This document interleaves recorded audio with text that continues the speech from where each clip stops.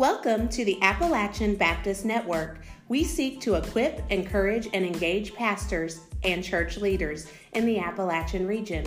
We focus on having conversations on church revitalization in the mountains and beyond. Your hosts are Matthew Jacobs, Brent Snyder, Jacob Gwynn, and Travis Tyler. Welcome back to the Appalachian Baptist Network. I'm your host, Travis Tyler, and joining me today is someone I would count as a friend and just enjoy talking to, Joe Ledford. Thank you for being with me today, Joe. Glad to be here. Thanks. Now, Joe, one of the first times I heard you speak was at the association here, and you shared a very important missiological principle about ice cream. Mm-hmm. Will you share that real quick? It's not original with me. I borrowed it, one of those things that you can do if you're in ministry. And it simply says, people who are opposed to the gospel are not opposed to ice cream. And I embraced that and began to use ice cream as an opening tool to get people's attention. And we've given away thousands of ice cream cones. The secret being free, and then people want to know, why is it free? At that point, you're often running into a conversation about the free gift of salvation. I love it. All right, well, let's just rewind the tape, though. Tell me about your testimony first, how the Lord saved you. Your mother was a faithful member here, even though she couldn't attend. She was probably the most faithful homebound member I think I've ever had as a pastor. I know you grew up around a Christian mother and a Christian father. True. And so just tell us how you came to know Christ. My mother was a great example of Christianity to me. She showed me what it means to be a Christian. And my dad as well.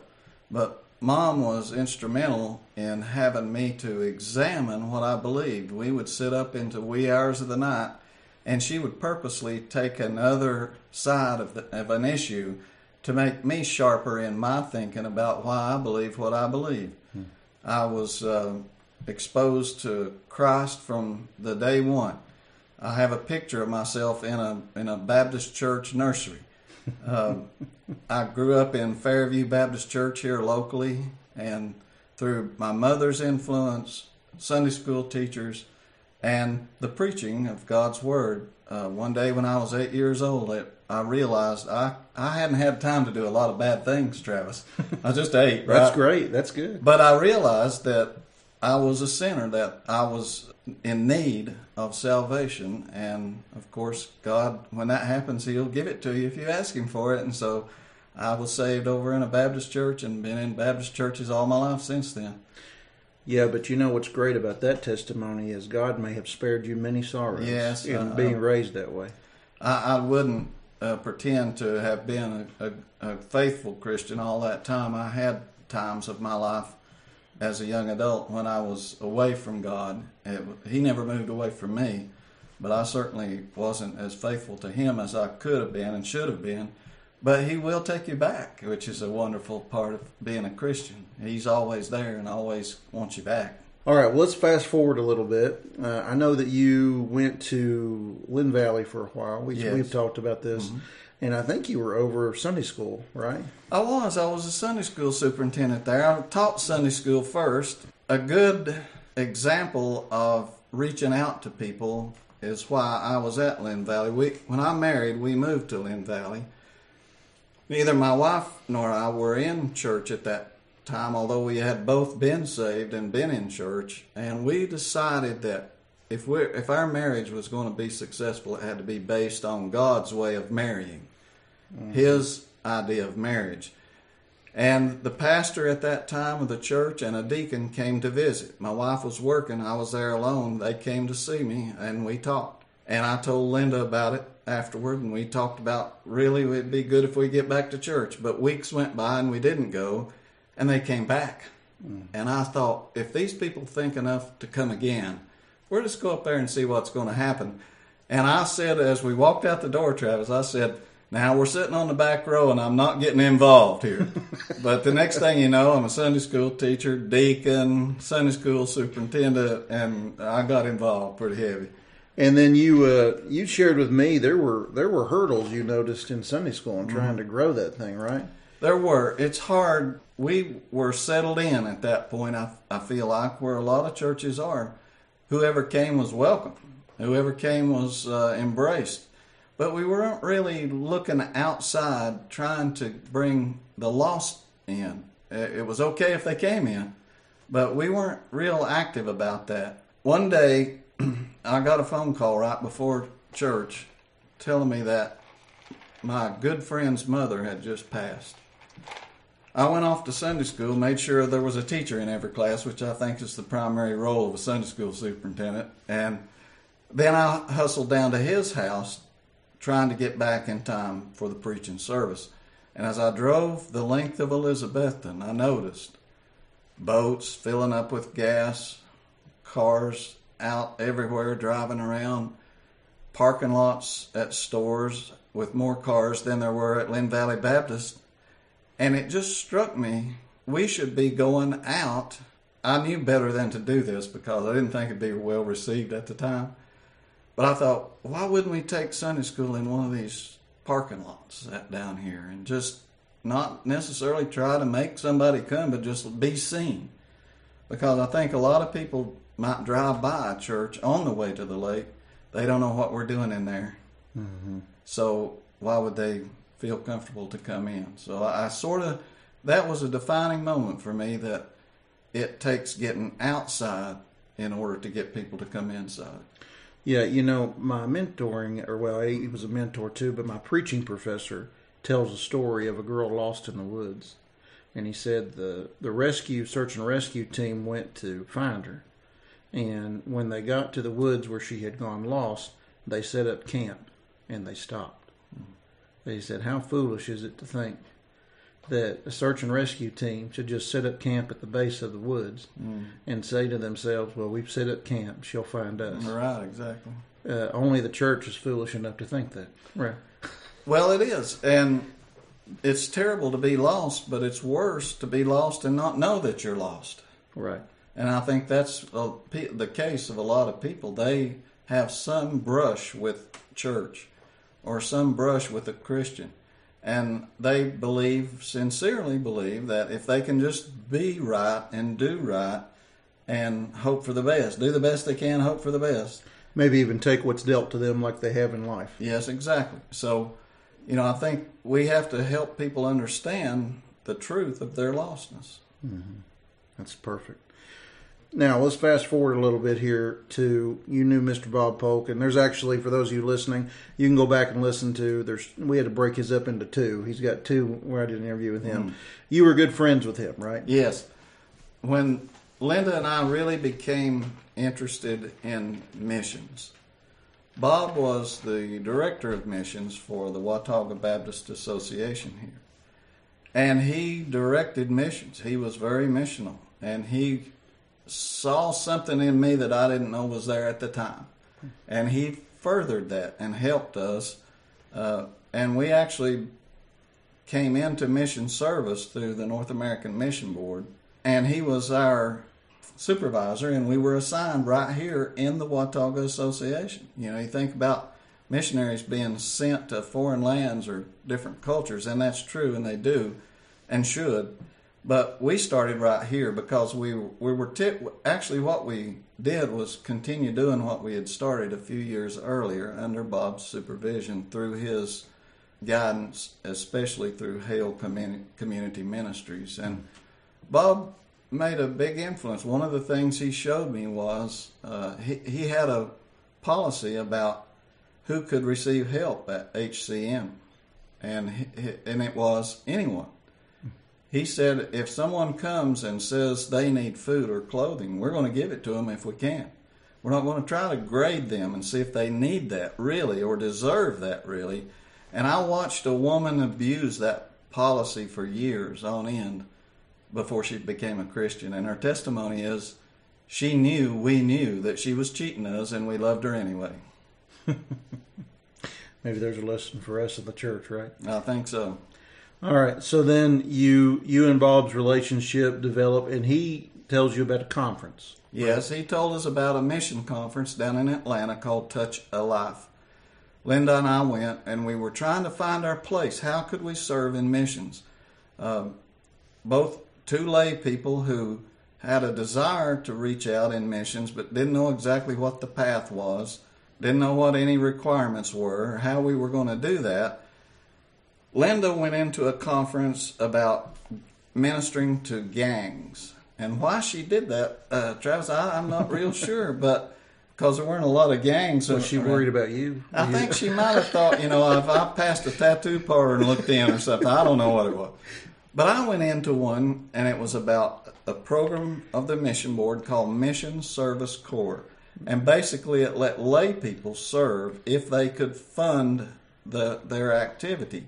And I remember rushing out and telling Linda, I think I found where we're going to be.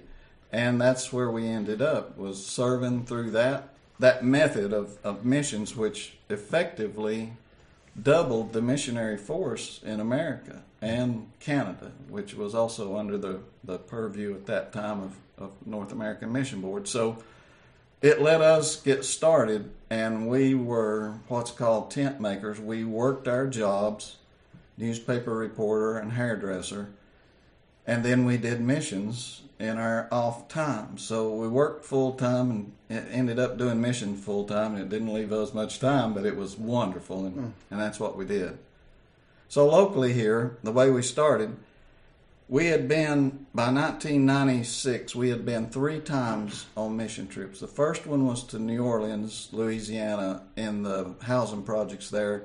I later learned that they were thought of at that point of being the most dangerous place in America. A little boy at our backyard Bible club on Monday was shot and killed on Tuesday. Mm-hmm. It was really hard. And a group of us from the association, from many churches, I found out later, each one, we were about 15 of us, we had one shower, so you scheduled your time and for that, and that was my crying place. I'd go in there and try to unload everything that I'd been seeing. And I found out later, many of us were doing that. And as we came back on the bus, we began to talk about, was Carter County going to turn out like New Orleans? And at that time, I was covering governments, civic clubs. I was going into our housing projects here and seeing crime and disturbance and family breakups. And I was attending the board meetings, and some good people on those boards, and they were trying to do good things, but it wasn't going to work. And we decided the only thing that would help up there or anywhere is introduce Jesus to them. Mm-hmm. Civic clubs and government programs are not going to do it, not going to change things. It's just not.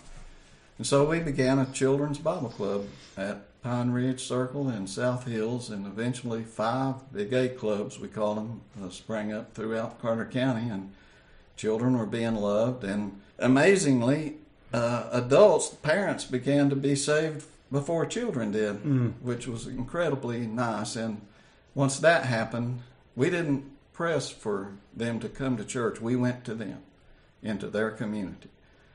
But as they became saved, they started asking to come to church, and they did. And so they got involved in church. And the lady I was just telling you about, who abused the system but was later saved, her children were in the Bible clubs, and some of them were saved, and we're still in touch with some of those. Now they're young adults with children of their own. So it was rewarding and challenging and scary, but it was great and well worth everything we put into it. We've always got way more out of missions than we've ever put in. So you served here and did those plants, and was the social economic barrier very difficult in plugging them into local churches here? It was. It was terribly difficult. People would, no matter how hard they try not to, you see differences in people that are obvious. But I'll tell you this. A young fellow, a tree trimmer named Rodney, I asked him one time, was he ever afraid up in those trees? And he said, every time, because if I fall out and die, I don't know what will happen to me. And we began to talk, and he was saved on that very day in that conversation. And as we got down into it, I noticed he was wearing a T-shirt that said, "This bud's for you." I thought, how cool, you know. Well, he had a ponytail, and he dressed, you know, a little provocatively sometimes with tank shirts and that sort of thing. And he started coming to church with us, and I knew it was going to be tough for some folks to adapt to that. But, you know, he began to change his appearance. He cut his hair. Now, I didn't tell him to now. Nobody did that I know of.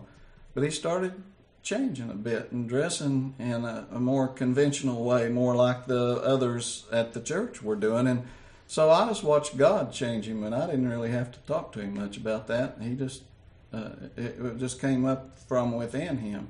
But it was hard, and hardly any of them stuck in church, I'd have to say. I think they would have done better had a church met in their community among them. And that's what's happening now over at Linwood, Lynn Ridge. Julie Lyons and others are doing a great job over there, and I think Grace has been involved in that a good deal. Yeah, we've done several things, laundry ministry and things like that, and Ann Teeter has been real instrumental in that ministry, but I think some of that slowed down with COVID, but in the past I think it's been better. Right. There is a difference, too, in Appalachia between people who are city poor and people who are mountain poor in the more rural areas. I'm sure you've seen the difference, haven't you? I have, but, you know, in each of those groups, there is a commonness, and that is we don't really want other people coming in here telling us what to do. And that makes a little tricky in missions. I ended up in the northernmost end of the Appalachian Mountains in Canada, and their culture is incredibly different from ours. But there was that common issue. They would welcome you onto their front porch. You didn't get to go in the kitchen yet, but once they saw you're okay, you know, you get invited on further, deeper into their home, I would say. And I think that's true both places, and maybe other places that I don't know about, but Appalachia is certainly a different place because of that and the independence that people have to have here to survive in the early days, and still yet many of them. And so it makes it a little tough to get them to listen to a conversation. Tell us how you ended up in the northern part of Appalachia here, way up north in Canada there. Well, as we were serving here, we began in 1997 with the mission board, and we were first thinking we said publicly, we'll go wherever God wants us to go, and it looked like he was going to just use us right here, and it was a little disappointing at first, but then we said, no, there's missions to do here, and we're happy with that. And just about the time we decided that, I went for a introductory meeting at church for a Henry Blackaby Bible study for men called The Man God Uses. And all we did was get the book and see the theme verse of that, which was, or the theme statement, which was, God is looking for men to stand in the gap, based on Nehemiah. And so I got the book and came back home. Linda was, she was having back issues, and she was still in bed when I got back. I went to the mailbox, picked up the mail, went inside, sat down on the side of the bed with her and began to open the mail, and there was one from the Tennessee Baptist Convention saying that a pastor on Prince Edward Island, Canada, had requested that she and I come and help them for 8 months to develop a Sunday school. This is a church we had been to on a short-term mission trip. Well, if you think about going away for 8 months, that's an odd thing. I couldn't get an 8-month vacation or leave of absence. Linda's a hairdresser, and you will know from your wife, a woman's not going to wait 8 months for a hairdresser to come. What's going to happen at the end of that 8 month? We didn't know, and so we were just thrown into a crisis of faith. What do we really? How can we do this? And the questions piled up faster than the answers. What will we do about our house? What about our jobs? What about our cat? Who will keep our cat? Well, just little things, you know. And we began to sort through that and say, we can't really deal with the I don't know. There's more I don't knows than I can come to grips with. And so what we did was Linda and I decided we'd narrow it down to 2 questions. Is this God calling us to do it? And will we obey? And through, Linda had her Bible time, I had mine. We'd come back together at the end of the day and say, what did you hear? And it was incredible that many days the same verse had struck us, the same passage of Scripture. And pretty soon, I mean, it didn't take us long to say, well, we didn't ask for this, so it must be God calling us. But the real hard one was, will we obey? And I just would say, on my own, I couldn't have done that. But God gave me faith to obey. Isn't that great from Him? Yeah. So you really didn't know that many people up there, other than this pastor, maybe? I knew the pastor, and that's all. I remembered some people when we had been there for a week before I remembered them. But I didn't even know the pastor except for an experience of 1 week. Man, that's scary. That's scary. And so here we went. We packed up as much stuff as we could put in a Ford Taurus. We lived 8 months in a motel room on Prince Edward Island through a winter. And that was exceptional. Did you actually see snow that year? Well, we saw snow starting in September. So, wow. Yeah. And the last snow melted that next June. So I have a photograph of Linda going to the post office and through a little tunnel of snow. It's up past her waist. For the first... We don't really have winter here, First big snow, she decided we'd plan out, and she's going to make a snow angel. You know how you fall back into the snow and spread your arm? She went out of sight into the snow. And we were dressed like the Michelin tire man, you know. We had everything we had on, and I thought I was never going to get her back up. So now, did the people dressed as heavy as you did? They didn't. They thought it was a mild winter, you know. We put every stitch of clothes we had on. But anyway, we saw some winter, yeah, and we had incredible experiences that we wouldn't have had otherwise. One of the things we did early, and we're still doing it, is say, what would we have missed if we had said no? That was an option. We could have said no. But what would we have missed? And I could tell you from now on what we would have missed. I would have missed standing at the top of the bobsled ramp at the Olympic Training Center. I would have missed that. I would have missed seeing a mother and her daughter sitting on both opposite sides of a little church start, respond to an invitation on an Easter Sunday morning, being saved, both of them. On and on I could go on about that, and Linda and I do, and we don't keep a written list, but it's every day. Do you remember this? Do you remember that? And we would have missed that if we'd have said no. And so we learned God wants us to see incredible things. Yeah, I was going to ask you what you learned in that experience. Well, so you beat me to the punch there. I learned many things, but what I learned was God, one of my verses at that time was, God chooses the foolish things and the despised things and the weak things of this world so that He gets honor and glory out of it. I didn't know how to start a church. They started calling me a church planter. I had no idea how to start a church. Never had read anything about starting a church. All I did was, I had this this is the missionary prayer, I think, unofficial. We would drive about an hour to this place to where we had a little church start. And all the way as I drove, my prayer was, God, please don't let me mess this up. And I just watched Jesus start His church. The Bible tells us He's the head of the church. And people would say, what are you doing? I'd say, all I'm doing is doing what I know to do. And that's just, we started with children, which everybody told us you can't do. And while they were telling me that, a church started up around children because the adults got curious and started coming. And we started an adult Bible study. And next thing you know, a church sprang up. Here's one I would have missed. We needed a bigger space. And in the heart of this little fishing village where we were was a hardware store. They had just moved into a new building. They had a beautiful old building, and it was for sale for $100,000, which is exactly $100,000 more than we had. And I sat down and wrote a letter one day, and I told the owner of this hardware that if that was our building, we'd start a church in there. But it wouldn't be like a church he had ever seen, because we wouldn't be in that church much, but we'd be in the community lots. And I just said, I just think it would be wonderful if you would give us that building. That started a conversation that lasted about 3 or 4 months. It went way above my head. But in the end, the guy said, we're going to give you this building.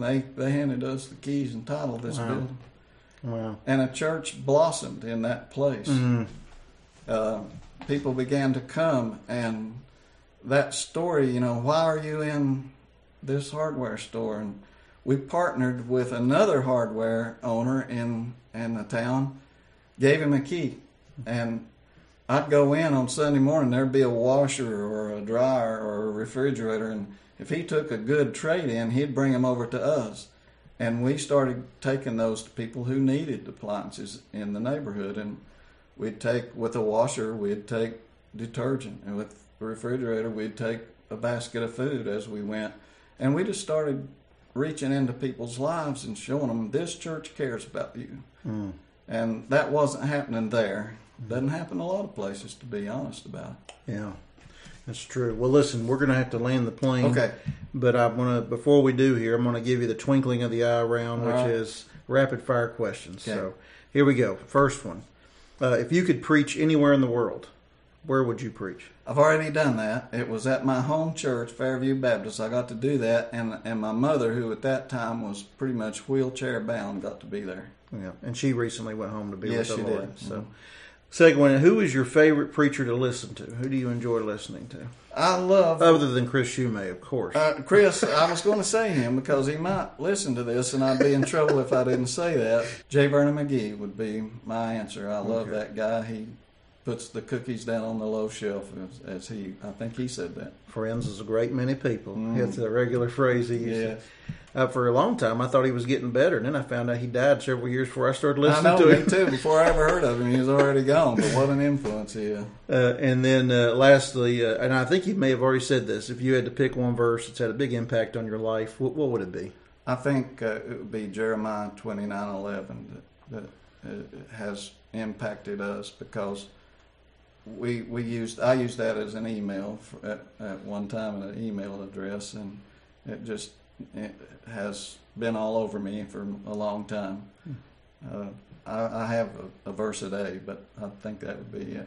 Good. Well, thank you for joining us today, and maybe I'll have you back sometime. You can give us more points on Thanks ice cream. for letting us be here. Yeah, we'll bring some ice cream.